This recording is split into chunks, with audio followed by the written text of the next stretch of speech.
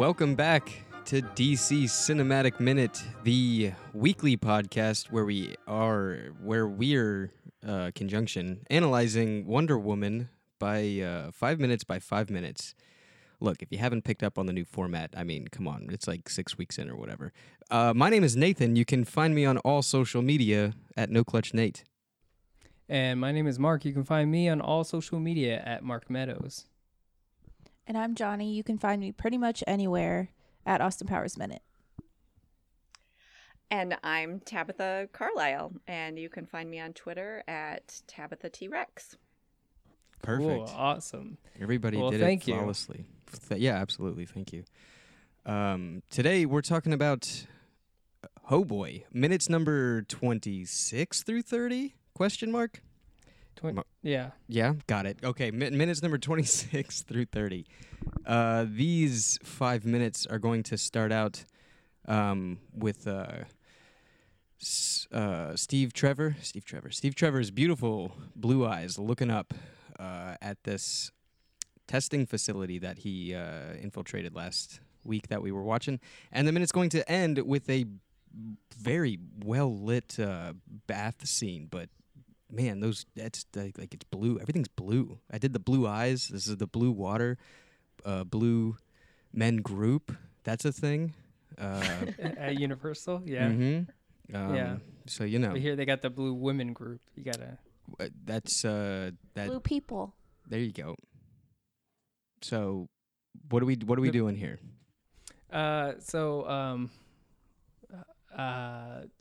Where was I going to start with this? Nice.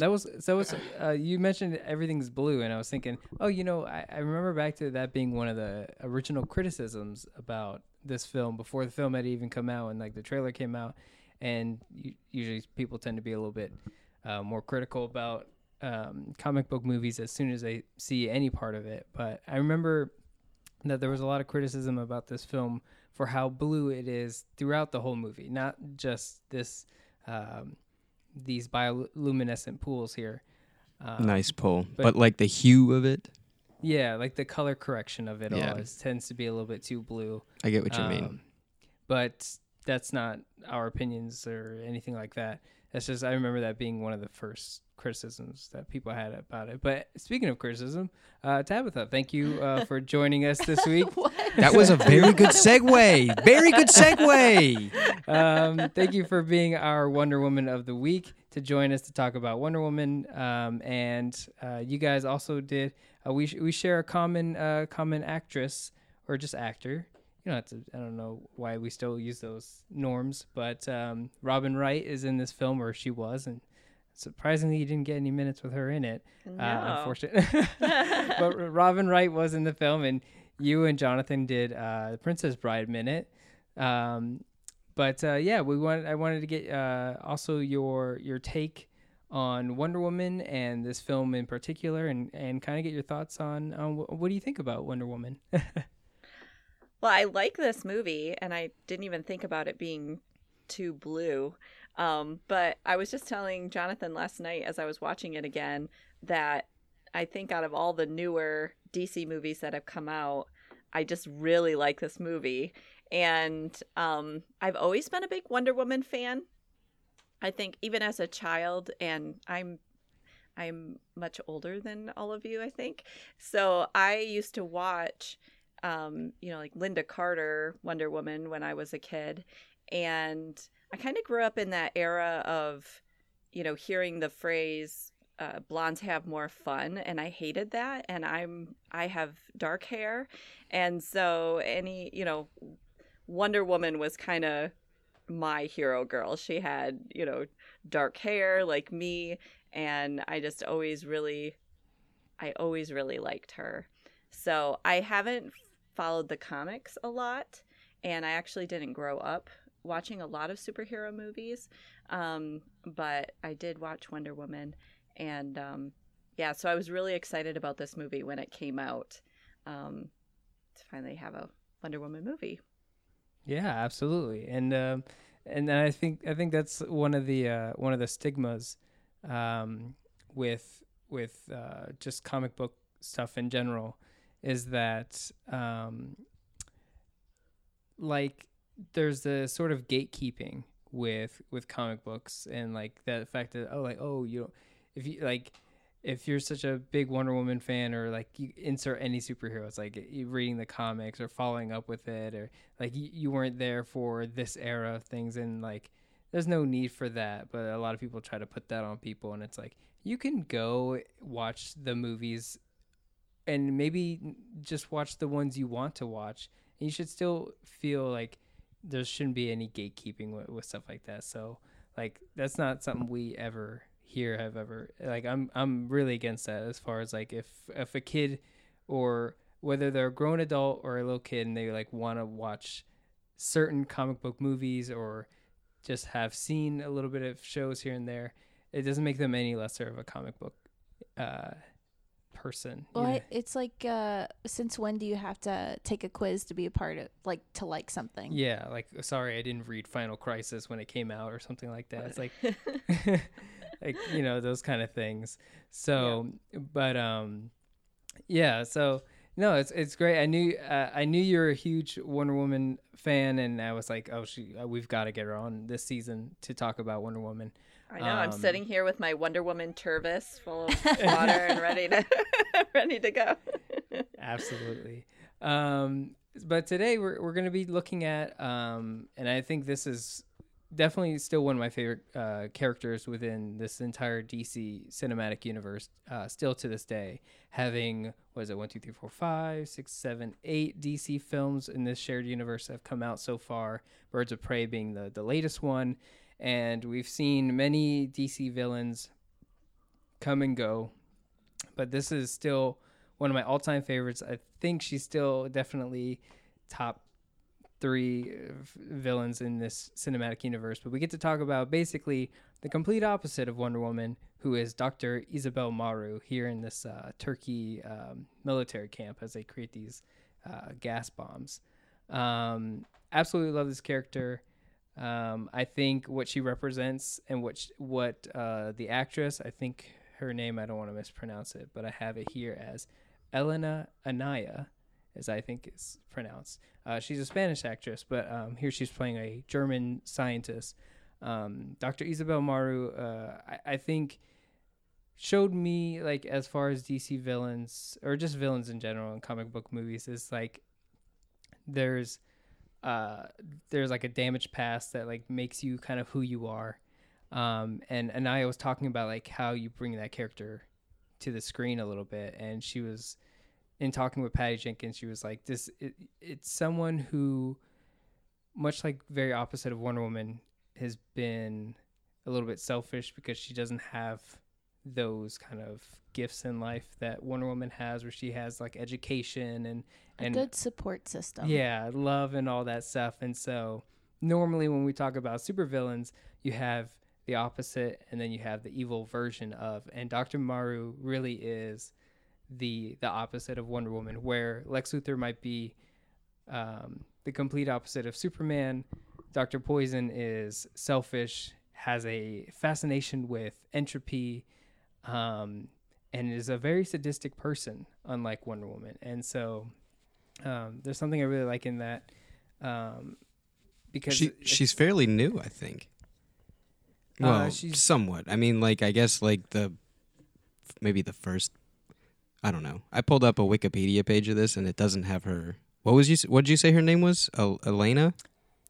The actress? Oh no. No. The Dr. Maru. She's what? So like the one that I have, it says Princess Maru and Marina Maru. Yeah. So what I have here is that because Wonder Woman during the Golden Age, when she was originally a Nazi scientist, because all of that was originally World War II, and then this film they changed it to World War I. Dr. Poison, which is the Princess Maru one, she was originally a Nazi scientist during the Golden Age of Wonder Woman, and then post-crisis they changed it to be Dr. Poison's granddaughter. That's the 1999 one. My point being is that it's like she was 1942, and then 1999 is when she came back. That's pretty recent. Yeah. After Final Crisis, post Crisis, that's when they were like, we're just gonna make it the grandchild of Dr. Poison. which they were both females as well. The original 1942 Dr. Poison, they said that something in that she hid herself in bulky clothing so that no one would know she's a woman, and that she was like this evil Dr. Poison, and she created this reverse gas or something that made you do the exact opposite of what you were told to do. It was a very crazy classic.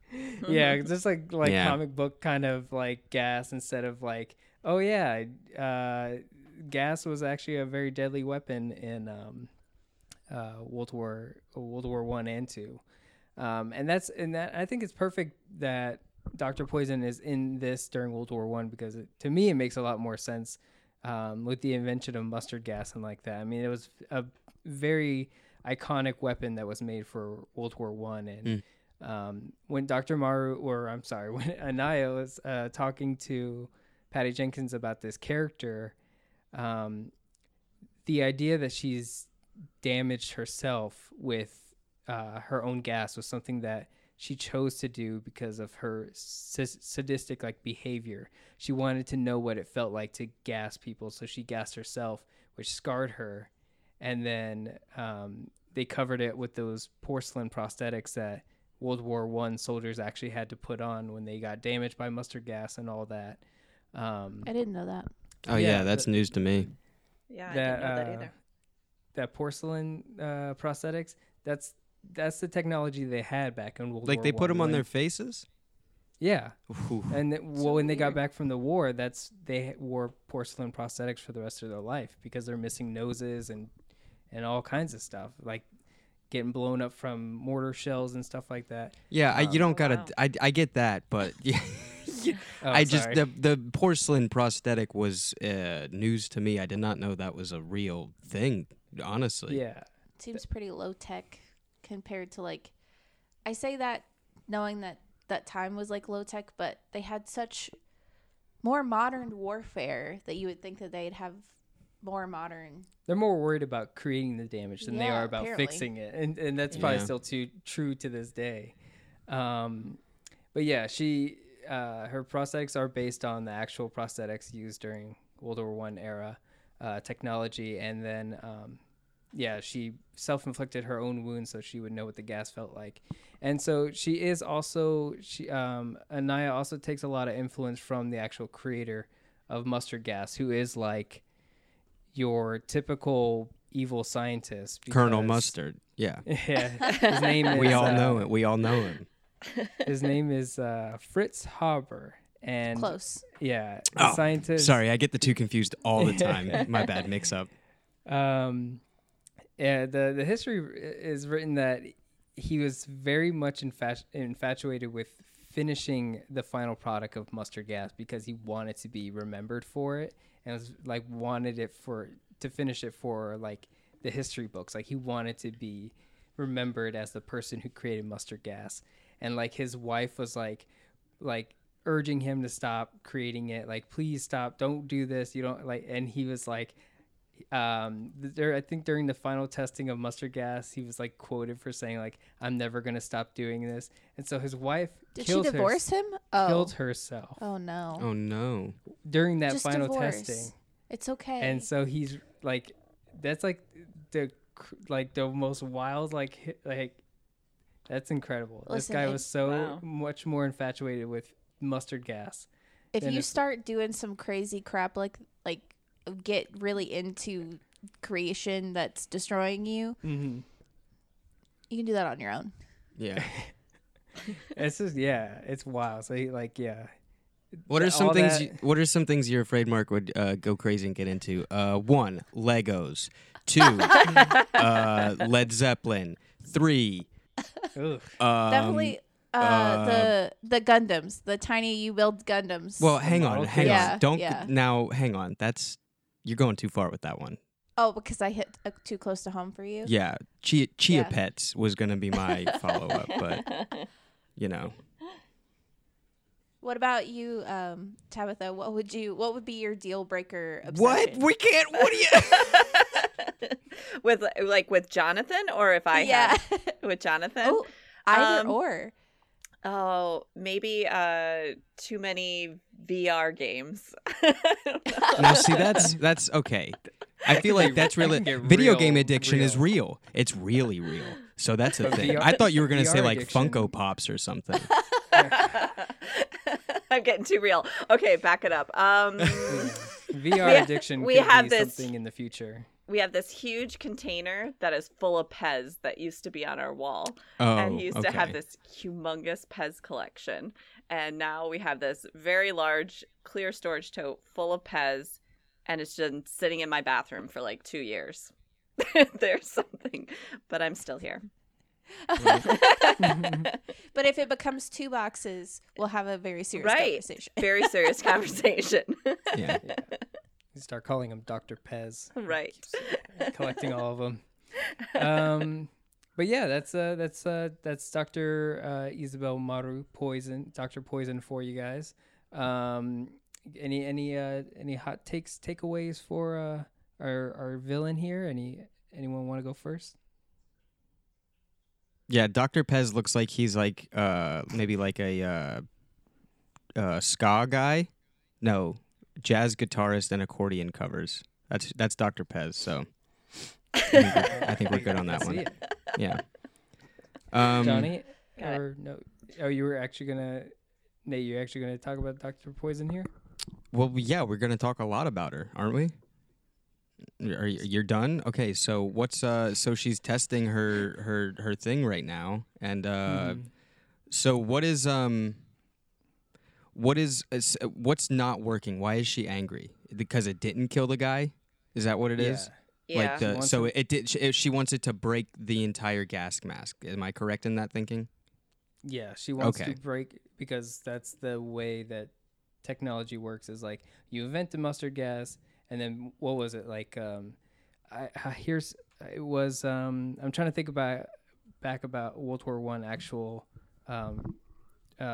transgression. It was like we invented guns, and then it was like, okay, but now we're inventing tanks, and then it was like, oh, we can't shoot through tanks, so now we have to now create a gas that we can gas people in the tanks with, and that's where that evolution was coming from. And now people are inventing gas masks for the gas bombs, and so now it's like, okay, but now I need a poison that breaks through the gas mask. And then is that a Gas real mask. thing in life? Did that actually exist? Is that what mustard gas To this does, or day, yeah. what do you really? I mean, like there's so like what is the new? Not the new. So like white phosphorus is a thing that they use now. That's like a powder, right? That burns. That's not a gas. All right, I'm asking the wrong questions. Yeah, Does I don't know mustard that one. does mustard gas erode metal or something? What's the so you're telling me the thought process was to make a gas to break armor, break the gas mask. Well, Dr. Poison in the comic books, in this movie, in yes, this is fictional making stuff, the that gas that can break that. That's not what the Yeah. real gas does in real life. No, mustard gas Got was it. just made because they didn't have bullets that could penetrate. Okay, a tank. Stuff, but so so they like were that. like, It, they but could a breathe tank. it in. Okay, and then a tank. It could, I guess maybe it's not all sealed or ventilated, so like the gas is getting in it, right? Some way or Yeah. another. Yeah. Okay. Yeah, they didn't plan for gas traps and stuff like that. So It's interesting that she didn't want to, have the guy come out and she'll test a different, test on him again another day. That she's just so frustrated. She's just like, oh, he's still alive. Release him from it. Let him die. We'll get another person in here to try to kill That's rough, next right? time. Yeah. she's like, "Here's your results. Can you come back next week? We'll try again." He said, "All right." But imagine if you were that guy. What's my copay? And then it's like, all right, here we go. It's like you get another week to live, and then the next week you're like, I don't know if I'm gonna make it this time, and then it's just like constant. Yeah, I'm sure Fear. and it's weird, but it's like a satisfying thing for both her and the patient. I don't know what else to call him. Prisoner, patient prisoner. And it's like, oh, Funny you I didn't say soldier. Wow. Right? well, he's no longer a soldier, he's a prisoner. Or maybe he's not even a soldier. Maybe it's Just a random Turkish just person. a random Turk. But it's like maybe. I was thinking like satisfaction, like it didn't do what I wanted. Maybe I'll just kill him and get some enjoyment out of just some instant gratification if I just kill him right now, because that's what I'm in love with is entropy and being sadistic. So I'll just kill him and be like, oh, at least that felt good, and then we'll try again. And then for him, it's like, for him, it's like, oh, please just kill him and get this over with. So I don't know. He looks to be suffering, and she just looks frustrated. Seems Yeah. out of anger. And I think that they really don't care. If she wanted somebody, they would just pull someone right out of their office and put them Yeah. in there if they wanted somebody at that moment. She really Yeah. doesn't care. This Ludendorff guy is big old bad news with a capital N. Yeah. Oh, yeah. He's This is like we'll get more into him when he has a bigger scene. Like I think right after they leave for London, but Ludendorff is like our only real non-fictional person, like real historical person. The Ares of the man's world, if you will. I guess what I like about this the most is it's a woman superhero with a woman villain. Yeah, absolutely. At least at this part of it. I mean, Yeah. Hopefully the next one is going to be that the entire way through with this cheetah business, right? Yeah. It's just good. I was trying to purr. I don't know if I can do the purr. Oh my god. rolling your R's. It's probably going to be a little bit similar to Dr. Poison, where we have I guess it would be kind of the flip now, where Ares is the evil version of Wonder Woman, and Dr. Maru is the opposite of Wonder Woman. In the next film, we'll be getting a metahuman female super villain. So that's pretty much the evil version of Wonder Woman. And then Maxwell Lord is technically the opposite of Wonder Woman in a sense. He's the selfish one. Evil man philanthropist type person. Yeah, I guess it's just like, I know this is going to sound weird to say, but representation is powerful whether the person is good or evil. So being able to see like a predominant female villain as well is really important. I know, like, you guys did Suicide Squad and everything. Technically, Harley Quinn was in that too. Yeah, predominantly. Technically. Technically. I think but what she I'm was saying in is, she still was a subordinate to a certain degree. She was subordinate in comparison to Amanda Waller, yeah. But Amanda Waller also was to the still Joker. Oh boy, yeah, subordinate. jeez. Okay, I So- don't want to. We can't talk about that anymore. We're done talking I know, about that. I know. Harley Quinn and the Joker. You were so excited to be done with that. But I'm just saying, like, at least you're getting like a decent representation. Yeah, Yeah, absolutely.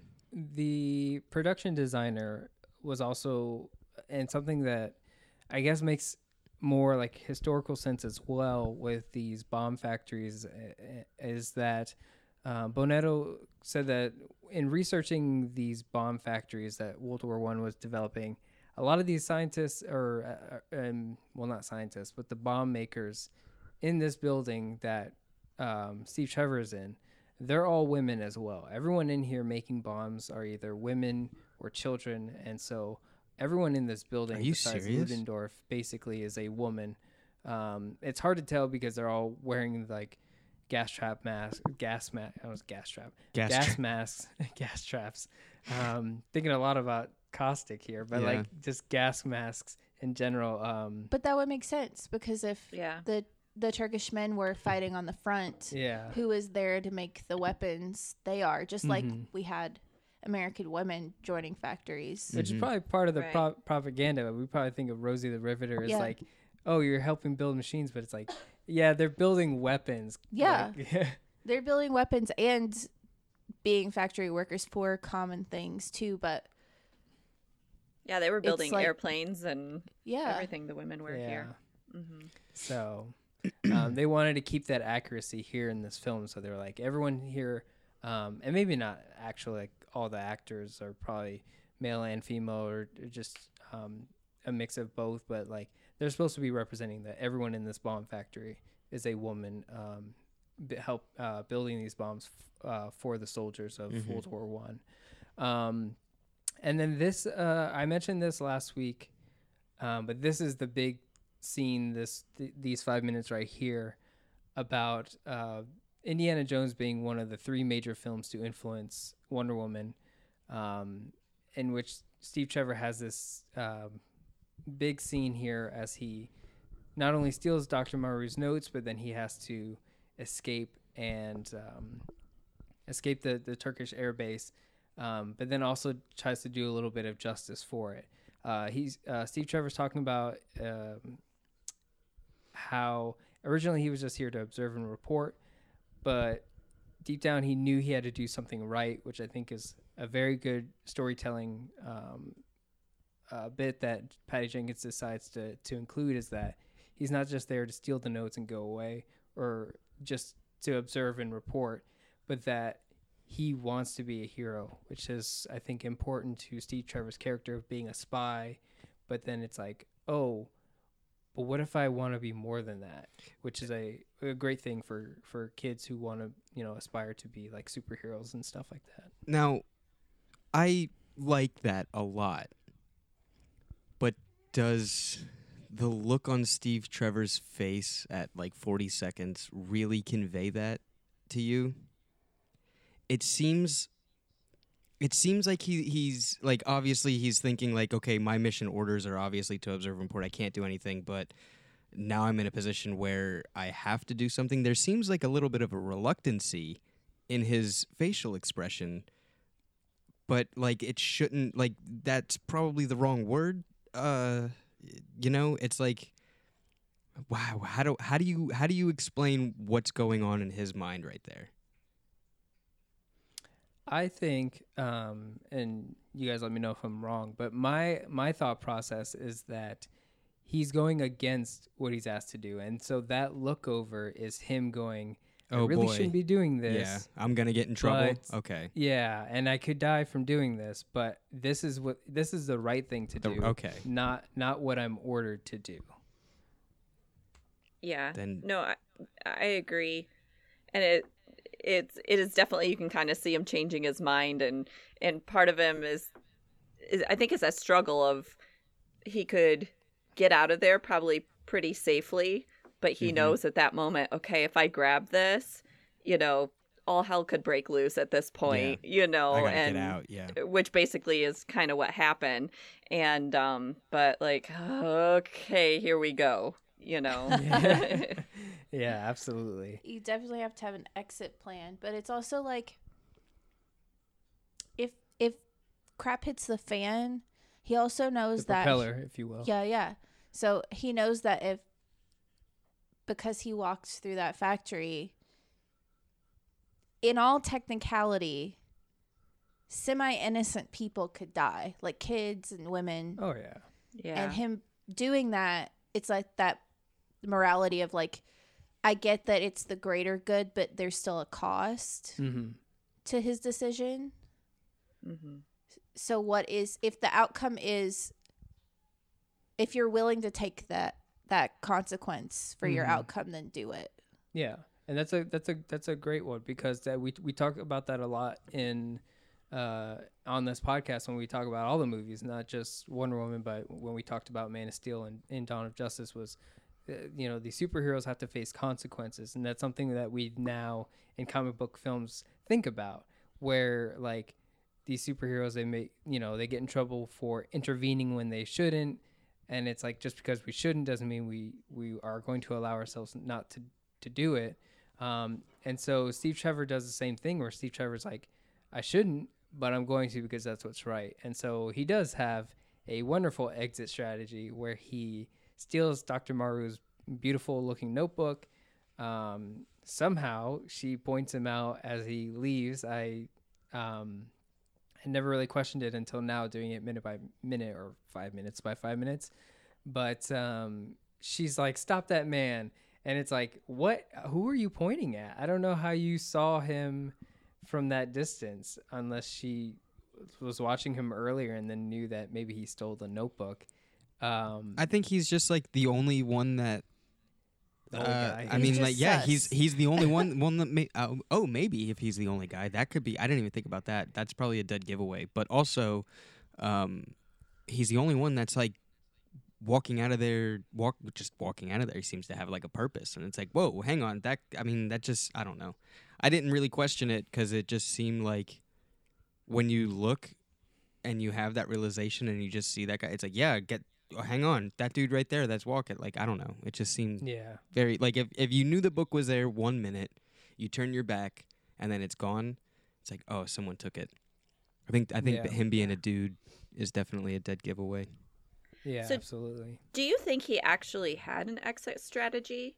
Because I wonder if he was just thinking he would take the notebook and then get back to headquarters. When I watched this, I never really thought about him having a plan of like, okay, I'm going to run out, I'm going to steal a plane, I'm going to bomb this Yeah. whole place. I almost think that his hand was kind of forced when they recognized, when they started Yeah. chasing him, and he did all those things. And while I'm up here, I might as well shoot and bomb the building. But I don't know if he would have actually planned that. Like, if he would have made it out the doors, I think maybe he would have snuck a plane at some point, but I don't know if he would have bombed the whole place. But I think his goal was just to get the notebook back. Yeah. It No, you're definitely, right. yeah, it definitely seems like this is like the Indiana Jones improvisational aspect of Right. it, where Mhm. he does run out of the door, see a plane, and is like, got it, I'm jumping in it. But him throwing the bombs in the facility as his quote unquote, good right thing to do to stop the production. There was no one in the facility at the time, so I guess they all ran out. So I mean, he didn't harm any women or children that were working in there, so that's a good thing. But yeah, it definitely. I don't know if we don't know how he got there. He just showed up. So like, I don't think we're really. Was there like a car waiting for him or something? Like, was that the original plan? I don't No, know. Maybe he was always just gonna be like, yeah, dude, they got planes. I'll just, hop in one of those and I'm out of here, yo. I don't think so. Mm-hmm. Yeah, no, especially if he didn't ever plan on stealing the notebook at all, he probably would have stayed with them for months and just, at some point make his you way think back. that was it? You think it was like He was an in bed sort of Yeah, thing. Yeah. definitely. Like, oh yeah, he's to even make it out here. He was probably with them with the Germans when they traveled here. Probably was with Ludendorff the whole time to make it here, and just to keep shadowing Ludendorff to find out what he's doing. yeah. But no, when I meant that, yeah, you guys are absolutely right. This is a total like Indiana Jones moment where the exit strategy is all improvised, but it's like the exit strategy he has is grandiose and like it is a pretty wonderful thing to watch for him to Yeah. dip and dive through this gunfire and to steal this plane and then shoot the other planes to make sure they don't have any other planes and then to bomb the building as a way of deterring the weapons that they're making. I think it's fantastic, and I like that they decided to include that in the film as like you're gonna have these cool action scenes with Steve Trevor as like a soldier in this World War I era. We get like these World War I like action scenes. I'm glad. To me this was now. I think now we're reaching a point of saturation with World War I films. But before this was fresh to all of us. We're like, oh wow, we're watching World War I action. We haven't seen this in a very long time.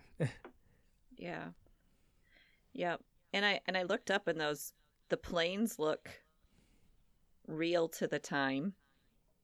So that was nice to Yeah, It's we nice to mentioned there see. was there's 3 versions of at least the one that Chris Pine. Yeah, you're right. Chris You're Pine right. Chris uses. Okay. Yeah, there's So the many 3 Chris's. versions. There's like the half one that he was sitting in the water that they sank. There's Mhm. these ones that he's jumping into that are full. Yeah. And then I guess there's another one, maybe the broken one or something like that. I think there's three of them are for exploding. One of them is Oh for no, the yeah, and then there pre-shot. was I think there was stationary, and then the one right at 1 minute and 20 seconds that's on the rig that moves. So I think that's Mhm. like the other just like half cockpit and tail. Okay. So yeah, no, but yeah, the- they're really cool. I think these planes for one are wild. Yeah. I would play that video game Battlefield 1, which was a World War I thing, and I do remember being like, getting in these planes with our friends and stuff.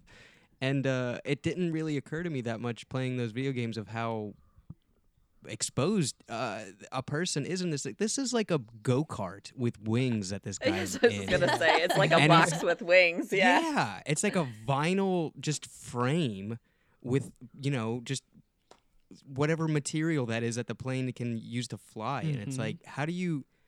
That is a lot of trust, man. That thing looks like a Yeah. glider.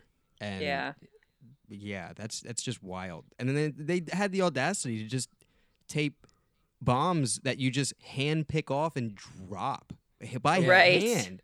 Like, hey, let me just turn my plane over. That's what you'd have to do. You turn your plane over and you just lift your hand, let your hand go, and that's it. I wonder what those Wow. classes were like. Were they like, hey man, we got to do bomb physics class today, so if you're Right.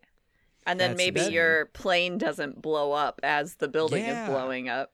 or tear apart on liftoff or whatever these things are, parachute paper made out of or whatever. These things are just insane that these things got off the ground. Yeah, that goes back to the advancement of warfare. Was like we had just invented planes not too long ago, and someone's immediate thought is, okay, but can I put a machine gun on the plane? Yeah. And then it's like, oh, okay, That's another thing, man. The machine gun behind the propeller, how it's timed out to not hit the... That's wild, dude. yeah. But that's I am... right. I just think Yeah. that it's. Go ahead. No, I was Sorry. going to say I'm noticing there's also like a biplane on the ground there, and that looks a little bit heftier than this one that he's in. That's probably Um, the bombers or something. Well, then what is this thing? That's not It's a a- bomber. It's it's a- got bombs it's a on it and a fighter machine plane. gun. Yeah, but this is the yeah, but He grabbed the bomb. It was in his hand.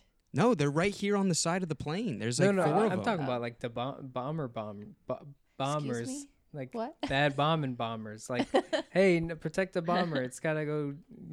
Oh, like the I don't big. know how else to Okay, I say get. it. So It's a bomber. in Battlefield 1 language, it was the big one that was the slow. Yeah, I got what you mean. Okay.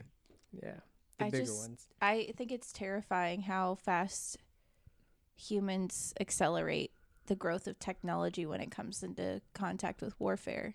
These Yeah, people still have absolutely. horse and buggy on this airfield, and there's planes taking off next to them. Yeah, but think about Wild. World War One times, World War One times. To Oh, literally yeah. right now, like right now. Think Oh, how yeah. short in relation to time that is, and how fast the advancements were. And I feel like this might just be like realizing this from watching this movie or internalized feelings about war in general for me. Yeah. But it's like if we put power behind more things than just the idea of war, I feel like more things could be technologically advanced faster. But we Mhm. don't. We think in terms of like, I guess if you're putting into context of like protection and like protecting yourself, but it's really just advancements in being able to wage war. Mm-hmm. Yes. I mean, Yeah. well, like I guess by what you're saying, like that was what this is 100 years ago plus 100 and something. Well, when this movie came out, I guess it was 100 years ago, right? World War One. And then today, No, this movie I- came out in 2017. Good but one. The war took place in 1917. awesome.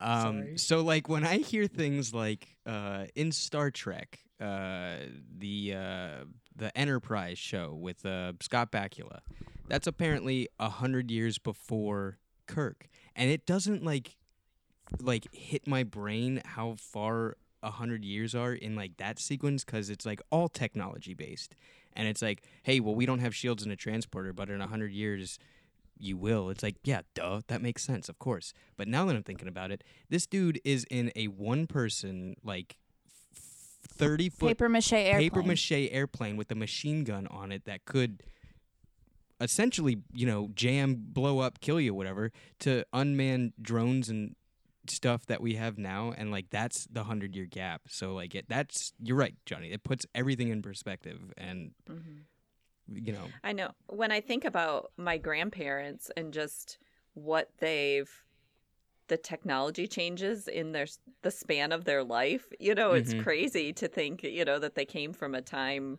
of even just thinking TV, came from a time before TVs to now, what computers and everything, and computers in the palms of our hand, and just even that technology alone, change. But yeah, it's crazy. The other night we went and saw 1917, and it's like I just walk out of that movie, and then just things you see in this Wonder Woman movie as well. It's just like, oh man, war is so awful. It just really puts it, back there in your face, of just a reminder, because sometimes I think war can be kind of a faceless thing and you don't think about it.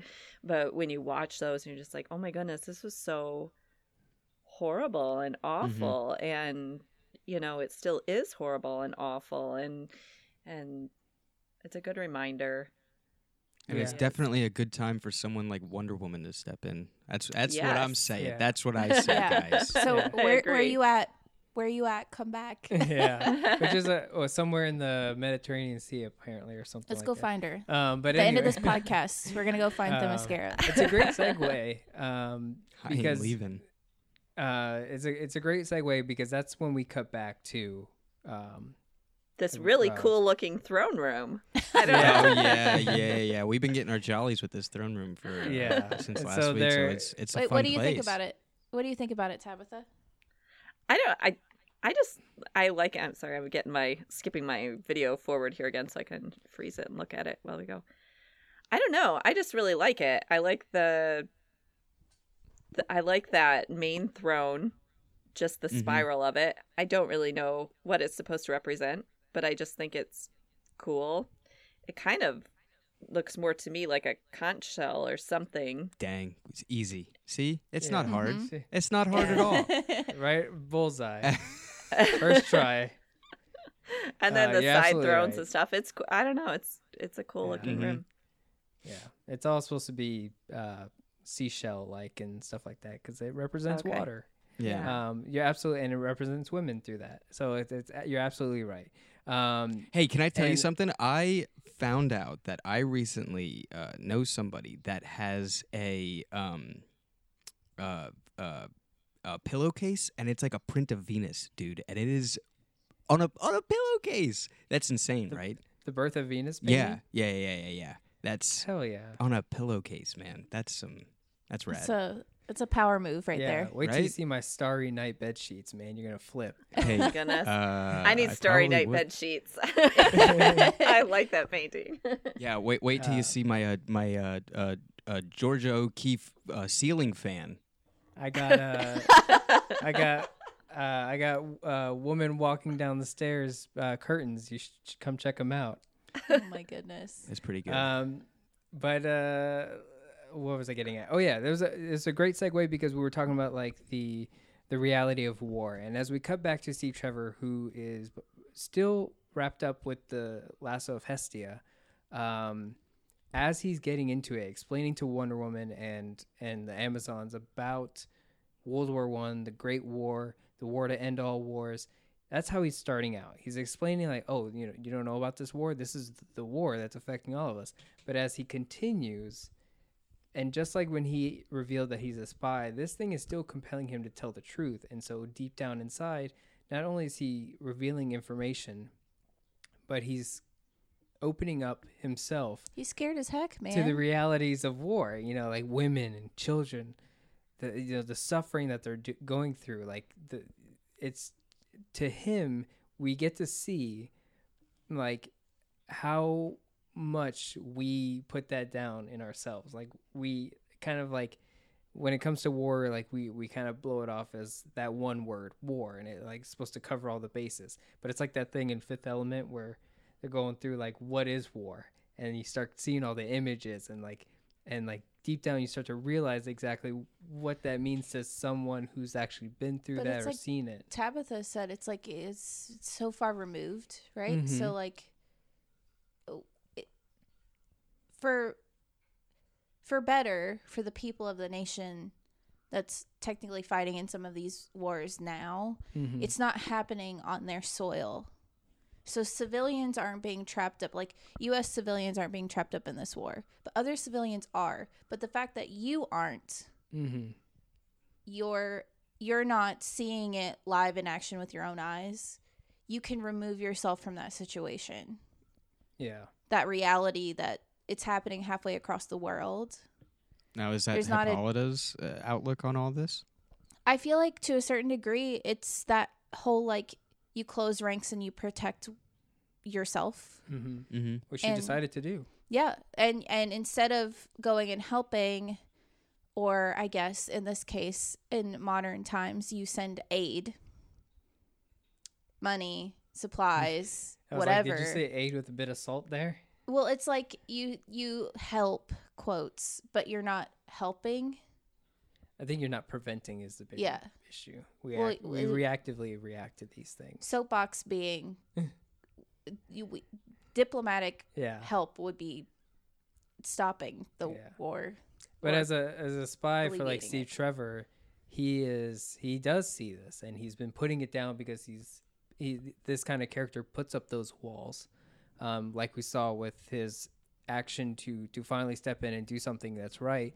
He's been observing and reporting, but now he wants to do the right thing. But we see this lasso of Hestia is actually removing those walls from him, and so that he can then open up about the horrors that he's been seeing. And I think that's fantastic. I think that's one of those things that for a supporting character, like you really get to get a lot from that. You know, it's not just a static side character. It's not a static love interest character. It's someone who becomes your tangent to the real horrors of the world, of why Diana needs to leave Themyscira and go out and do some good. So I absolutely love that. Skipping ahead here.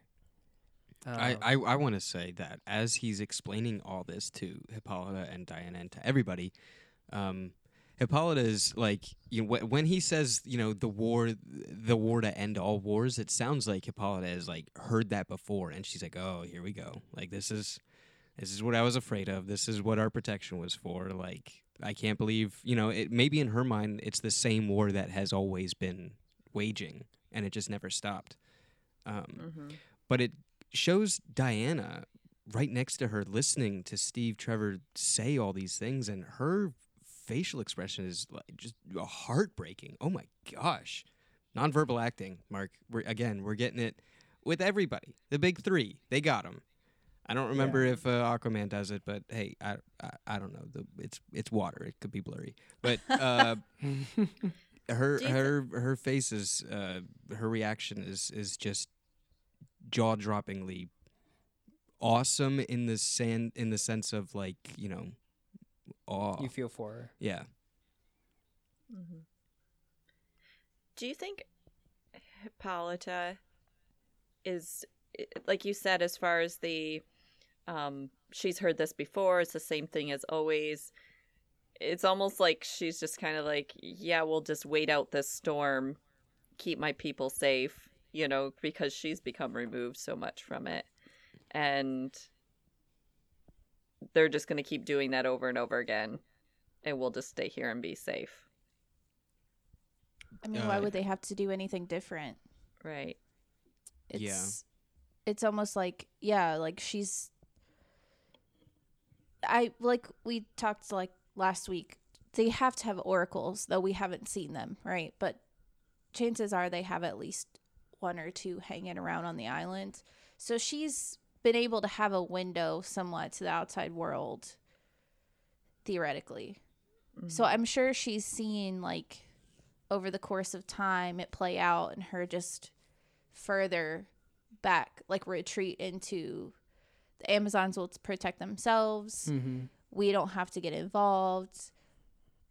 That's it, point blank. So it's almost like breaking her fourth wall of there's a real person in front of her now versus her seeing it in front of like a pool of water that an oracle is showing her or something. That's what I was gonna say. It's you know, because Steve Trevor is here, a man, like right there telling you all these horrors, but also at the same time, it's him openly speaking and saying all these things in front of Diana, the person who Yeah. was created to stop this theoretically. You know what I mean? So like Yeah. all these years that Hippolyta has been maybe looking into the world of man and seeing the wars and stuff, always in the back of her mind is still protect Themyscira, but also protect Diana, because like she was created to stop it, but I don't know what the outcome of that is going to be, so I can't lose that. And like it's always just and then right here it's probably like, oh geez, all right, this guy's running his mouth, he's telling all the secrets. Well, Oh, because boy. you think about it this way: if Diana goes off, theoretically, if Diana Go goes off, off queen. into this world, Yeah. and she goes to find Ares, she finds him. What if Ares kills her? Yeah, exactly.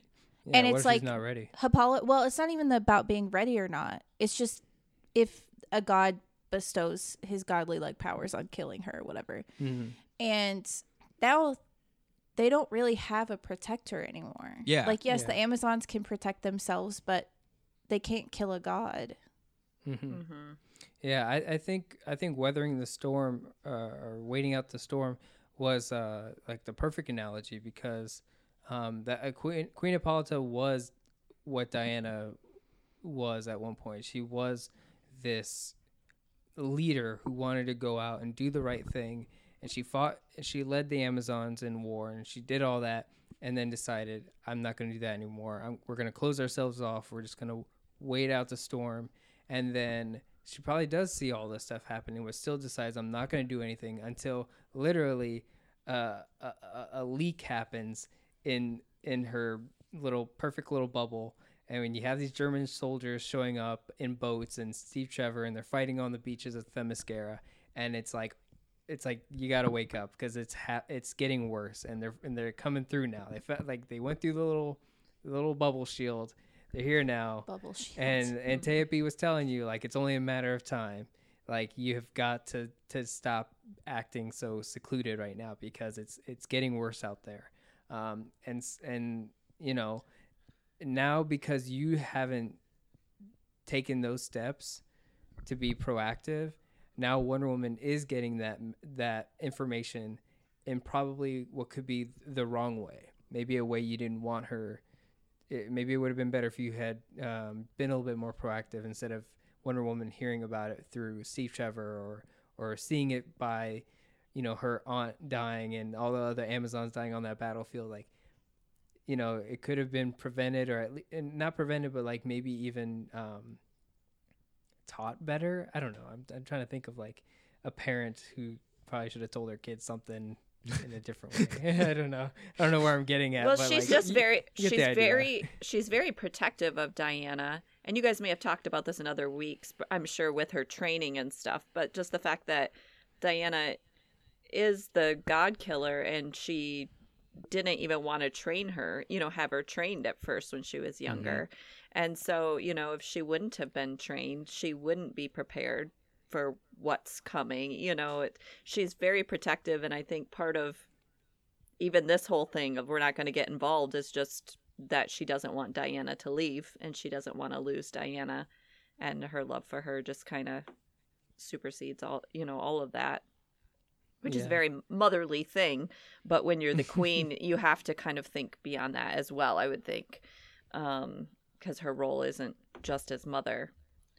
But Yeah, we do get a But very like intimate Hippolyta in this movie, and even in like, I guess in a little bit of Justice League, we see her shoot an arrow. No, she fights, but like we get a intimate one instead of like royal queen. You know what I mean? Subject Regal. Regal. There you go. So like we're in the big throne room, but they're not sitting at the throne. They're at the foot of the steps, and everybody is very close. Typically, when you see people in throne rooms, you see them sitting on the thing with the giant stairs in front of them and 2 or 3 guards, and then like nobody on the floor. So like it's very cool to see this queen being so intimate with these main characters for pretty much all of this movie. Yeah. even in like the after shots of this, as she's walking down the corridor, she's directing, saying, "Do this, do that," but it's not like grandiose. You know what I mean? Yeah. It's another just like Steve Trevor is very dynamic as a character.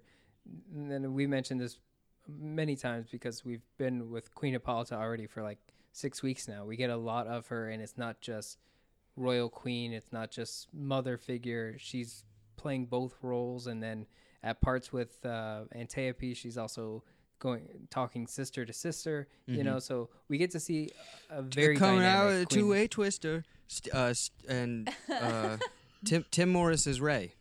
All right, go home, Roger. Anyways, but yeah, it's a very dynamic character that we get, another dynamic supporting character that we get to see. She's coming back in the sequel, right? They're back on the mascara, so I would Yeah. assume so. I know They're back, baby. 70 years later, but we're back. I know. loved I don't them. know. I don't know a lot about the sequel that's coming out. I watched the preview once, and I almost don't want to watch it again because Right? I don't like to watch it too much. I like it to be a surprise. I'm right there with you. I'm right there. And with you. so I don't watch the trailers a lot. So I'm really excited Yeah. for this I'm next hoping one. though it'd be nice to get a little bit, and who knows, maybe Robin Wright might come back for a scene or two. One can that'd only be hope. nice. I think that's why this movie is so powerful though. You get to build a relationship with the characters who are not the main character. And Exactly. it's more than just like a hey cool they have a relationship with the main character. It's like you build it, right? So it hits a lot harder if something happens to them because you've had that time to grow. Like, hi, I sobbed like a baby because of Steve Trevor. That's all right. Yeah. That's fine. All the characters really. Like I have an emotional moment with Dr. Maru in the party scene when they celebrate their weapon or whatever. Like her conversation with Steve Trevor is fantastic, but it's not just, it's not just the main villain. It's not just the mother or Steve Trevor, but then even you have side characters like Charlie, who has PTSD, or what they called back then as shell shock shock. syndrome. It's stuff like that where you get to see the horrors of war, and the villagers of that town that they're in. Well, I think that's the real superpower of this movie. It's like being able to do that. That if not in comparison, but if you take a look at I think about other superhero movies. I don't just mean the recent DC universe. I mean like blanket it out. Do it over the last 100 years. I don't know. And think about how many times you felt this like connection and this heartfelt feeling towards a superhero movie. Mm-hmm. I'm sure that there are very few and far between, at least for me they are, of like being able to, I don't know, almost feel like you're not even watching a superhero movie at that point. Oh yeah, I did that for 180 something episodes of Dawn of Justice. Yeah, I mean there are some people who are more they're more infatuated with the super part than they are the hero part, and that tends to be a big issue. And with Wonder Woman being our first female superhero film, it is more recent now that we have characters that have pathos more dictating what they do, more ethics too, ethics and pathos, and doing what is right and what feels like it should be the right thing to do, than more so than being like, oh, I'm just gonna be a badass. I can fly. Yeah. I'm going to punch this Yeah. person. Yeah. Well, I think more of like, and I know Iron Man 1 is a really good film. It started all this kind of like our modern day superhero blockbusters that are successful, but when you go back and watch Iron Man, you're like, maybe not the right thing he should be doing here and there, but like he is doing the right thing here and there. But you could have that conversation many times with Batman, and sometimes Superman. You can question if he's doing the right thing, but with Wonder Woman and like Patty Jenkins, I have quoted many times Patty Jenkins when she made this film. She was like, every decision has to be are we doing the right thing? And that was her constant question mantra throughout the film as she created it was, are we doing the right thing when character decides to do this or character decides to do that? And, you know, asking yourself as you make the film and not really worrying about what the finished product is going to be, I think is really helped the film, because now that we can watch this movie as many times as we want, and we have a sense of satisfaction of like, this is a very right movie, you know, that the character decides to make these choices. Did anyone have any notes on the actual, like the conversation that they have after the interrogation of Steve Trevor with the Senate and in the corridor? Yeah. Now, Bless you. I do have a question. Is failing a Bechdel test a bad thing? Because this is a moment where it's like, obviously it does it. It's, you know, it doesn't start out as it, but then when they reference Steve Trevor in like the things he just said, it obviously fails it. But it's not supposed to, right? Is it supposed to be like, this is it's not looking to pass a Bechdel test in a way? Is that like a thing, or is that just like in all just scenes you're just supposed to look for that thing? The guidelines of the Bechdel tests are two women who are not the main characters Talking to each other, not about a man. about a man. Not. No, You've- not would be passing. Talking about them Yeah. would be failing. Yes. Oh yeah, that's the Bechdel test. If they do talk about the guy being There's hot, like criteria that's more than that, but yeah, I'm sure there's more things now. But do we have two women who talk about how hot Steve Trevor is? I don't think so. Because then it would pass the Bechdel test. I'm pretty sure there's not though. But it's also like, No, because the only intimate thing is just between Diana and Steve, and that's not two women. I think it's okay to show how Yeah. hot he is, right? Hey, give Am me I wrong? Hook me up to an IV is what I say. You know. No, I don't. Yeah, I don't think that there's ever two women talking about how hot he is. Yeah. So I think we're good on that. and I So we're think good on you that got to one. think about the fact that it's a plot progression that they're speaking about this. Absolutely. It's not just like a one-off like, let's talk about this man. It's like, Okay. it has to happen in order to further the story along, because there's Yeah. an important choice that has to be made by them. Based off of he's- what he just said. Yeah. Okay. Exactly. Yeah. Got it. Johnny, you and I are always on the same page. You know that? Right? Right? And it doesn't at all seem like there's any women that I noticed that were like, oh, a man's here. Oh my goodness, it's a man. It's more just like, there's a man here, let's kill him. And they're Yeah. like, well, let's hear what he has to say, Yeah. and he'll be our prisoner, and then maybe we'll kill him. Yeah. You know what I mean? So they don't trust him. They have no interest or use really for him, you know, Mhm. except Yeah. to get I information. think it was Venelia Venelia was the one who was like, we Oh. should kill him. She was in this minute actually. Which she I had, think she is- had a big feature. is or great. Shot. Because like, think about how many times that has not happened to him. Somebody hasn't been wooed by his charm. I'm not even saying that like Chris Pine as a person or Well- Steve Trevor as a person is attractive. He's charismatic. That's how he's Yeah. a spy, right?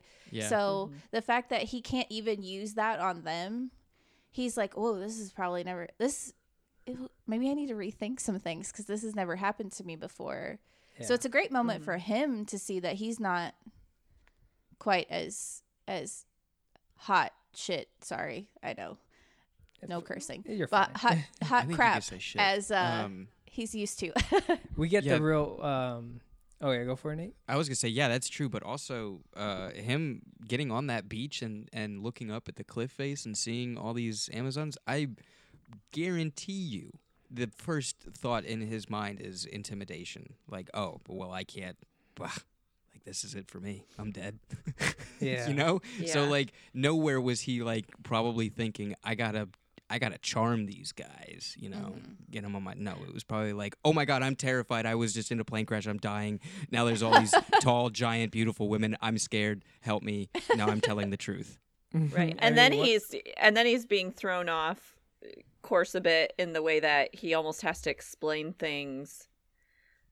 I don't know if as their children is the right word, No. but just as people Yeah. who have, well, I guess in a way, a child who has no idea of what is happening in the world, you know what I Mhm. mean? And you're explaining some of these things for the first time.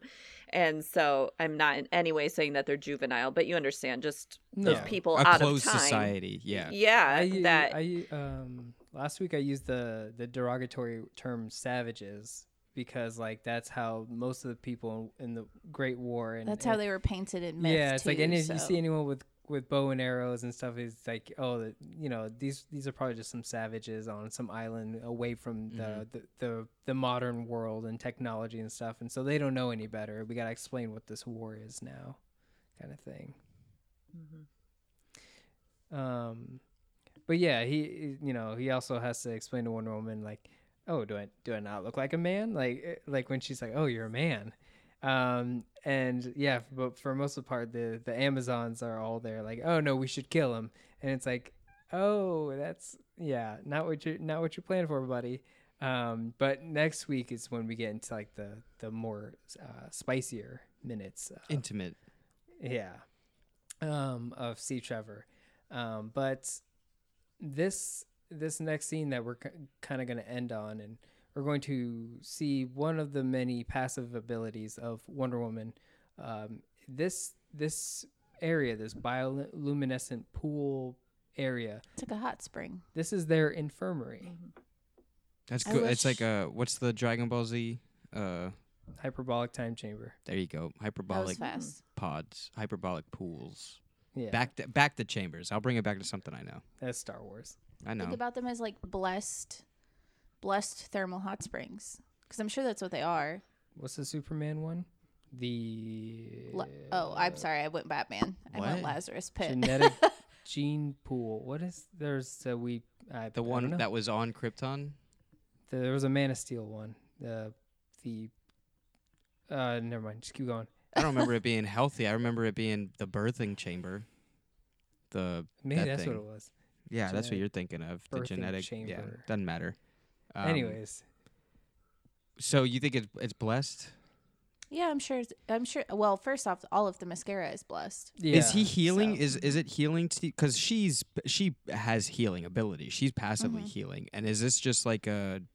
Do they have a conversation of just like, yeah, Diana, you're the best patient. Like I don't got to do anything. You got or the is best it just healthcare like- plan? Yeah, or you just see the blood and then you see the. But the nurse or the doctor, like stepping back to when they take that bandage off her arm, seems surprised. Yeah, She's like, she does say weird. strange. Yeah, so I'm wondering if either Diana doesn't normally get hurt that badly, or if her like her powers or something are increasing, that she is healing faster than she used to. Okay, yeah. So let's break this down. So she, right before all this, she did the gauntlet blocking, which is, oh boy, what did we say? That's a power of That's a use power of the gauntlet. That's a power of The- the gauntlet. So it's Yeah. not like it's. So It is this absorbs like energy and then exerts it? okay? That's a power of the gauntlet.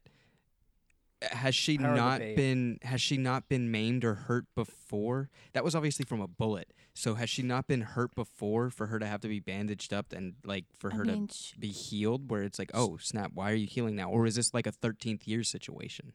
She was a rambunctious kid, so I can't imagine a time in which she didn't like scrape her knees or something or whatever. Right. But it would fly in the face of my theory of before of like the whole island being in on the conspiracy. If the infirmary doctor was surprised, like Mhm. then maybe not everyone knows. Maybe it's just like the Senate or the people who are in the Senate. politics. Yes, the Senate. Yeah. The politics, like people closest to Hippolyta would know, but maybe like the average like merchant in town would have no idea. Mm-hmm. Because all Amazons are Themyscirans, but not all Themyscirans are Amazons. So the Amazons know, and Queen Hippolyta, of course, is probably keeping that. I mean, she's the only child on the island. That is all we know. That's all that they know, is that Diana is the only child on the island. Everyone else has been there for centuries. They've been there for a very long time. They don't bear children. And Diana's the only one. She's the only child running around. I guess she's never been to the infirmary before, because the nurse is very surprised. But it is the first time she's got such a wound that needs taken care of. And then we see that she does. One, she's not impervious to bullets. She's not bulletproof like Superman is. Mm-hmm. So her having to block bullets is a thing she has to do. Yes. And that she has very fast healing powers. But the pools themselves are healing pools. Steve Trevor's in that to heal, and that's why they have like this bioluminescent glow to them. But also, they said that bioluminescence were how they were going to establish how the Themyscirans have lighting sources. So everything that has light sources, especially like Diana's bedroom and stuff like that, is all bioluminescence. Something Now that's a fungus. Sure, And- mostly bacteria. It can be like plankton. So she's got a jar of plankton above her bed. Mm-hmm. Same thing as having a jar of fireflies, because technically their bodies have Like that song. Yeah, they 'cause bodies everybody have has their- bioluminescence. Everybody has their firefly lamp in their house. You know. You won't for long because they're going extinct. I want to know, there's got to be someone who's tried that and made someone who's like, against waste or plastic use or electricity and And they're they're like, probably when it gets dark, I just capture fireflies. yeah. Let them Just, go. Let them go when I'm ready to go to bed. Now, Mark, we're getting on to something. I think we can live off the grid. I think we'll have Yeah. light sources. If we farm fireflies and we take care of them, they can be our infinite light source. There we go. Uh, Who said they're going extinct? Yeah, right. Mark and I are on the case. Yeah. We got it. we can just, instead of lamps, we have lanterns full of them, and it comes with the feeding system, and Hmm. you just got to take care of their Um, bedding and One time I saw fireflies because I was in Georgia, and it was like, oh, these are, that's a normal thing, and I was amazed. I was like, oh my gosh, these are cool. And then one time, I was down here in Florida, and I saw a couple, and I was shocked. I did not didn't know they s- came this far south. Yeah, I didn't see any the whole time. That almost a decade that I lived there, because I used to go out at my grandma's backyard in Kentucky and just as soon as dusk hits, they're like everywhere. Yeah, oh yeah, and that was pretty cool. Yeah, and that's one cool thing about going south a bit, 'cause I'm in northern Michigan. So there's some places that you might see them a bit, but they're not as common as, when we would go south and, traveling and stop at a rest area. I just remember this one time we stopped at a rest area to let our dog out, and it was just like lit up with fireflies. I'm like, oh my goodness, this is so neat. I wish So we had cool. this many back home, that you'd see all the time, because at That's our so place cool. we don't have any, but I remember seeing some here and there at a lake we used to camp at in the Upper Peninsula when I was a kid. But it wasn't blanketed with fireflies. We got just these bioluminescent water tours that you can take. Oh, with yeah, I the was canoe about to bring that here. up. At some point. It's the kayak tours. phytoplankton that's Yeah. in the Space Coast area. Mm-hmm. They like permeate all of like the riverways and stuff there, and that's when they do like glass bottom kayaking and stuff. Yeah, that's pretty But cool. That I would just be think cool. I think of Feel like terrifying for me. I don't want to see what's under. I No. get freaked out by water. Yeah, I was on a glass bottom boat Especially in one time, Florida. and I was scared, man. That was kind of. Yeah. That was a little, and then like the driver was like walking, because you can't walk in like the center, and so like he was walking on the side of the boat to get in and drive, and I was like, what happens if I have to get out, man? I'm a kid, I can't do that, and it was scary. Yeah. I was canoeing once in the Wakaiwa River, and like the gator went underneath, and I was like, I don't just go do your thing, man. It's And like- you have to like you have to become one with the gators in Florida. You really have to just be like, we coexist here, buddy. Most of the time, they really don't give a crap. Yeah, most about of the you time anyway. they're just like, I'm sunbathing, my man. And you're like, yes, you are, because you're not coming over here. But you got to, like, learn to be okay with what they do and stuff. But if you think about, like, even just that past couple minutes of us talking about, like, fireflies and bioluminescent things, it's magic. Yeah. It's, like, scientific magic. Yeah. I could So- not believe my eyes when 10,000 fireflies. Stop. Got him. Got him. Ladies and gentlemen, Mark. I was able to get it in there. But it literally, it, like, roots you in that feeling of, you can get lost in the fact that, like, you're seeing them discuss things politically right now, right? But it roots you back in the fact that this is myth, this is magic, this is something you're not seeing every day. Mm-hmm. So Clearly, for Steve Trevor, he's giddy as all in this tub. Yeah. I would be too. Dang. Oh, yeah. Especially if it's healing you. And Yeah, what it's is it doing? Like giving bioluminescent. you like dopamine or something like that? Just absorbing all of it, or just, I mean, like I'll he's just just going leave me there. wild. Yeah. Just leave me there forever. Imagine if they had onsens or hot springs that had healing. Wait, is it? They do. Saying that out They loud. do. Yeah, it sounds like it's There true. are. I don't Yeah. know a lot of details, but there are hot springs that are supposed to have healing properties. Yeah. If anything, there's detoxing and stuff like Mhm. that, which is a healing. Like salt So- baths and whatever. The- Don't Yeah. tell Ponce de Leon because he's been looking for it for a Well, while. the thermal waters in Reykjavik. The thermal waters in Reykjavik are like great for like overall skin, Mhm. Yeah. but then you can go to like the Dead Sea, what is left of it at this point, and heal. There's like all kinds of fun, interesting places to go float in, but you have to be okay with bodies of water. Oh, I mean, as long as there's Yeah. nothing in there. But here or there in Florida, it's full of stuff. Sometimes Yeah. you just don't. You gotta Just- like. It is 100% okay to just assume that there is at least one alligator in any given body of water here, even Yeah. pools. Oh my You just got to be goodness. like, all right, yep, you just got to go in with a mindset of, no, yeah, there could be a gator in there, so just, be careful. Or a water Statistically- moccasin. Yeah. Yeah, I'm just gonna stick with my Great Lakes, and I'm feeling really good about that. I went to one of those. Couldn't tell you which one. I was in Michigan, so whichever is the lake over there, and There's 5. But Yeah, yeah, so fine. there was one of them, and real rocky, and boy was that thing cold. I'll tell you, middle of summer too, freezing cold water. Yeah, it depends on where you are. But if you go all the way up to Lake Superior, which is between Michigan and Canada, that one is always cold. I grew up near there, and yeah, it's always cold. It doesn't matter. Doesn't matter. Only kids like to swim in that because they don't care how cold water is. no way. Thank you.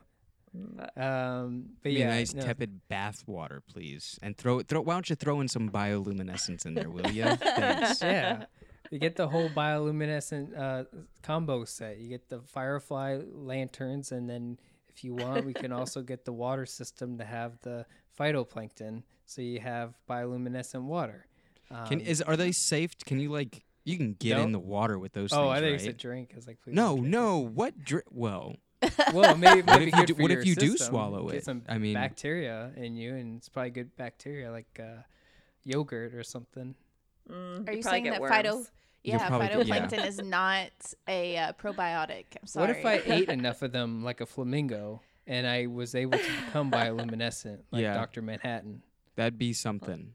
I think. Then you'd save on your electric bill. Yeah, Yeah. I could just I don't know, but that would suck because I'd be like, natural lighting. I am the natural lighting. Now turn it I'm off. thinking: are people going to produce phytoplankton to sell as lamps and light Probably. Sea bulbs? monkeys. Sea monkey and what if someone's like, hey, make your bathtub bioluminescent, and it's like, just add this bath bomb that gives you phytoplankton. now you're in my wheelhouse over here. Yeah. Have you seen anything like that come down the Lush line, Johnny, at your I would meetings not be there? surprised if Lush had tried that out at some point. No, they're experimenting with lighting in the bath, but it has nothing to You're do with kidding. bioluminescence. No, I'm I not don't joking. believe that. I don't. It has everything to do with these little Yeah, I'm Fighter sure they guys. tried to buy. They just don't want Yeah. to say it because they got to This be is vegan bad. or something. testing on animals. Phytoplankton are animals too. Yeah. Oh my gosh. Stop. We're gonna take down Lush. I promise you, it's supposedly a squeezable light source that you can change. It's like LEDs. It's interesting. That I'm gonna put in my water. No, in your bath. Well, yeah, in your bathtub. That's wild. See, now that is something that seeing Steve Trevor in this, 20 minutes ago when we first started talking about this, him and being elated in this bathtub. My thought process was, why can't is there a product on the line today that I can put in my bathtub that makes it bright and like this, other than just a pool light or something? Yeah, because these are LED strips. Yeah, in the obviously, baths. clearly, yeah. So you want your bathtub to be blue? Or green. Or I got red. you. What I if I'm got you. feeling a Purple. little witchy, little witchcrafty in the night, Just and I want check- to take a red bath? He does not discriminate against bioluminescent colors. Yeah. All right, Yeah, so exactly. just check He your If you wants get it to the- glow. mailbox in about a week. For anthrax. Bioluminescent anthrax. But, No, But what are you gonna it's, send me a sample, Johnny? That's I like cool. bath stuff. It'll be fun. but if you could do, I don't know, if you got your bathtub with some sort of black lighting. Yeah. lighting. Or what if you just poured a bunch of the charcoal toothpaste in there and just give it a Oh, then we can go with the black water June Moon, dude. I bet that's what they did. It was a cleansing bath for her. They have made a very, very black, not Yeah. Lush, but right. Yeah, we Lush have black did? bath bombs. It Ooh. makes it like the black, Yeah. black. Yeah. Ugh. And you're standing up and oh gosh, I don't want that. I don't want any part of that. But these pools that Steve Trevor is in, is this he's obviously not a prisoner, clearly, But what do you think their plan is? Hey, just heal, rest up. Here's a good meal, and then GTFO in the morning. What's going on? I think I have to say that for next week. But Oh, am I speculating too much? I might be still prisoner still. We'll have to come back to that. I think we get more context in the next one. Okay. You You got anything? But You got any? What are your thoughts about the bath? What a bathtub, Chris? about Bathtub Chris? Yeah. Tabitha, we'll give that one to you since we got to talk about it all next week. But any hot takes? Or any hot takes? If he looks hot in the tub, Yeah. or Or anything. Well, right? No, I like how he's So he's in kind of a perilous situation because he doesn't know if he's going to be killed or not, and he's just been through stuff, but yet he still has such joy in this tub, just at the wonder of it, the colors, as he's running his foot through. So it's just interesting. And then when he stands up, that at least he has some modesty at first, with her. I don't know. I feel like he's a gentleman in a way of trying to cover himself, Of course. and which is nice of him to do. And and that's where it ends. It's not like that. It's definitely not like that in real life. Yeah. Especially if you go to the gym, it's god awful. God, I wish some people had that kind of. Had that Modesty. modesty. Oh my God, is it terrible? If, dudes in locker rooms at gyms, just man, there's no sense of. Let them have it, Mark. They have Get 'em. confidence. They've got some confidence. Buddy. Get their Let me asses. tell you, it's please. And get their asses. I'm not doing any of that. I'm getting out. Of there. Hey, I gotta tell you something. This is when I get very angrily envious of people with straight hair, because I want this hairstyle that Steve Trevor has in this movie, and man, even in the next one that I saw, but mainly this one where it's still shaved on the sides or a little bit longer top. Combed over, not combed over, but flipped over a little bit. I am so envious of this man's hair. You guys have no idea. That's pretty much how I cut Jonathan's hair. Oh, Like Props to I him. see like haircuts. Well, like Chris Evans too. And, Captain America. He kind of has his hair cut like that, and I'm like, Yeah. I wonder if I can cut Jonathan's hair kind of Yeah. like that. It's the side part. This He's side got part. similar hair. Yeah, it's all the rage. Yeah. It's so hot right now. I'm just envious. Yeah. Yeah. But You got great. It's like hair. that conversation I just had with my daughter. Was very straight hair. It's like, and she wants curly hair. Like every straight haired person wants curly hair, and every Mhm. curly haired person wants straight hair. Yeah, It's yeah. just the way it is. Although it might be Yeah. different for women than men, I don't know. But when you I have gotta- short hair versus long hair might be a different feel. I don't know. probably. No. Yeah. I've had both. Yeah, And I'm Mark, trying- I got to point out that compliment. You telling me I have great hair? Oh, buddy, that's like you. That's you bending down to tell me that, guy. Have you seen the head of hair on this man? Well, Jeez. currently he has more of it now. So Out of this world. This kid's got the best head of hair I've ever seen in my life. I'm gonna end this show now. Uh, I'm currently trying to grow it out.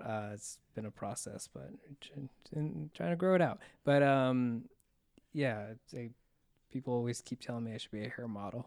But, Hair model. All right, let's yeah. toot that horn a little bit louder, huh? No, that wasn't that. I'm glad you felt my eye roll and you put it into words. Thanks. I was just trying to say how I keep getting it, and I've been considering whether I should get into that.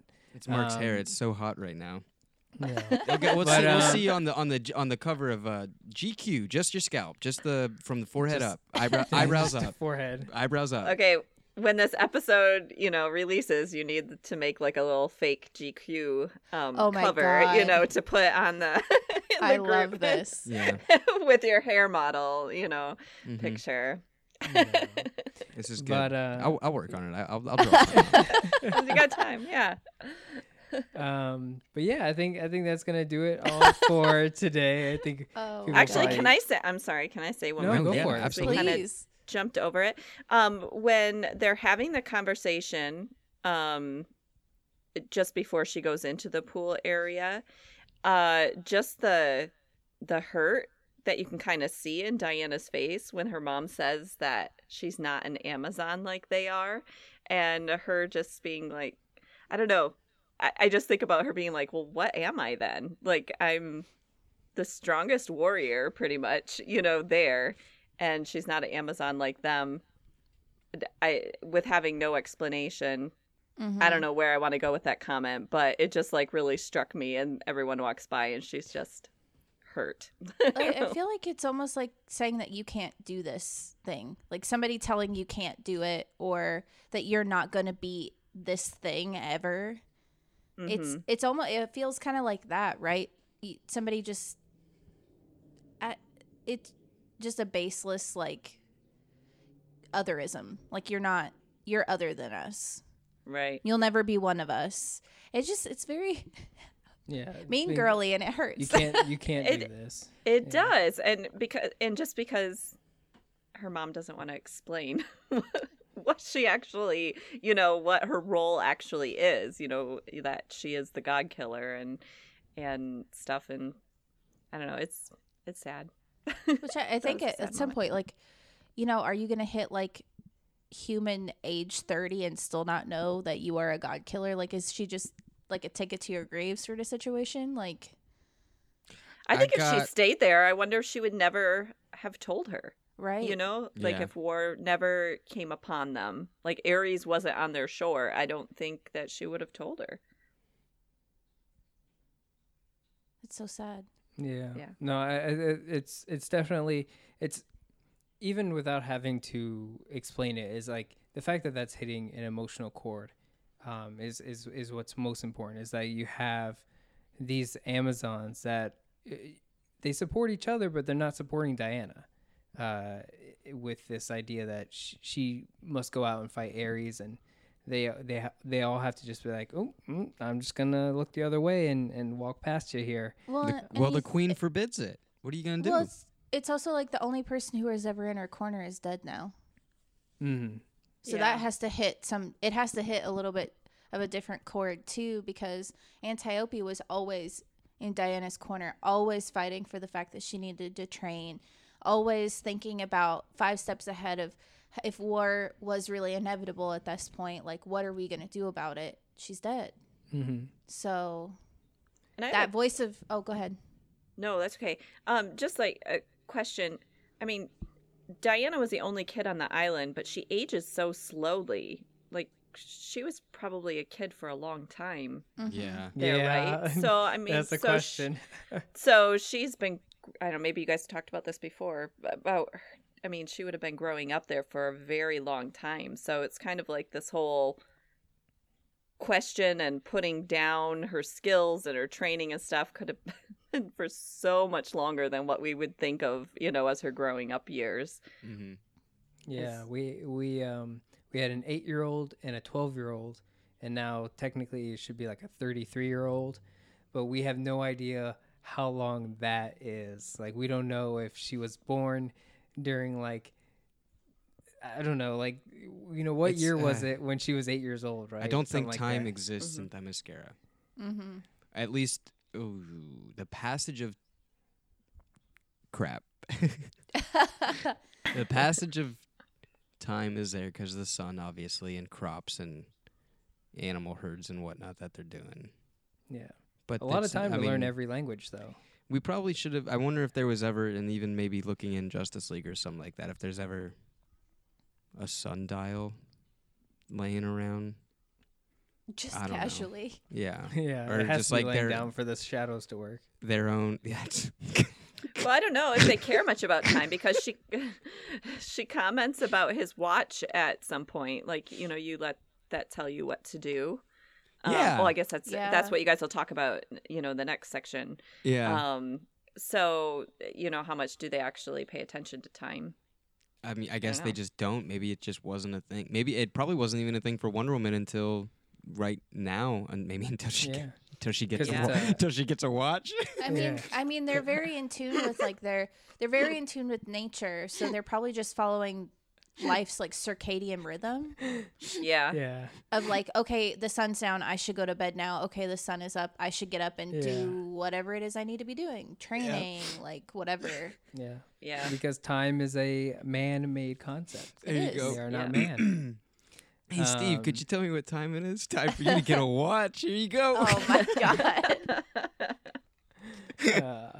Oh boy, that was one of the. Is that what endings you've of the been show. dying of laughter yeah. about Oh, over yeah, there? the Just like entire waiting time. for a moment to say that joke. That and then when Mark said, I said sundials were lying down, and he said, yeah, they got it. That made me lose it. It breezed over everybody. But yeah, so like it's weird. So we still have to piece together the time between now 1984 and 2016. The death of Superman, like that kind of 2016. Yeah, that's right. Yeah. Yeah. So like there's also that stuff that's going on with her being a antiquities cataloger. Dustin. Yeah, there's I think for Tabitha's sake, I'm not gonna get into the details. Yeah. Just wait for the movie to come out to explain why and what's happening. But yeah, they'll explain it. They'll explain, you know, what has happened since 1914 or whatever to 1984, and then I think that hopefully they're going to explain what happens between 84 and 2016. But I think here's a good stopping point for what we're about to get into before we talk any more about next week's minutes. But Tabitha, thank you so much for joining us this week to talk about Wonder Woman. Absolute blast. Like we said before, we knew we had to get you on this show. But before we end the episode, just in case you want to promote your shows again, let people know where they can find you. And yeah. I thank you, first of all, very much for having me on. It was a blast because I definitely love Wonder Woman. And I don't host my own show. I support my husband in his shows, and I get to guest on them. So he did the podcast, The Princess Bride Minute, and you can find that at theprincessbrideminute.com. He's currently doing UHF Minute, where they talk about Weird Al's movie UHF, 1 minute at a time, or close to that time. And that's at UHF60second.com. And me, I get to guest on a lot of different minute shows. So if you ever want to hear me and any other ones, you can, if you Google my name, Tabitha Carlisle podcast. I actually just did that last night to see, and a lot of them come up. So if you want to find me, you'll just Google and you can see some other ones. Otherwise, check out different minute movies at moviesbyminutes.com. There you go. Perfect. You can find us on all social media at DCEU Minute. Johnny does Austin Powers Minute, which you can find at Austin Powers Min. You can find it on all social media at Austin Powers Minute. Thanks. And you can also talk to all of us. We are in the Facebook group, the DC Cinematic Minute Listener Society. We could join us, other listeners who listen to the show, and other guests who have been on the show to talk about today's minutes or any other minutes you're catching up on. And if you want to support the show and you love what you heard, you can support us by leaving a 5-star review, because it really helps us, helps other people find our show. And we also sell merchandise at tpublic/tooledmedia, where you can find stickers, t-shirts, all kinds of stuff about the shows that we do, whether it's Tarantino Minute, DC Cinematic Minute, Austin Powers Minute. You can find all of that there.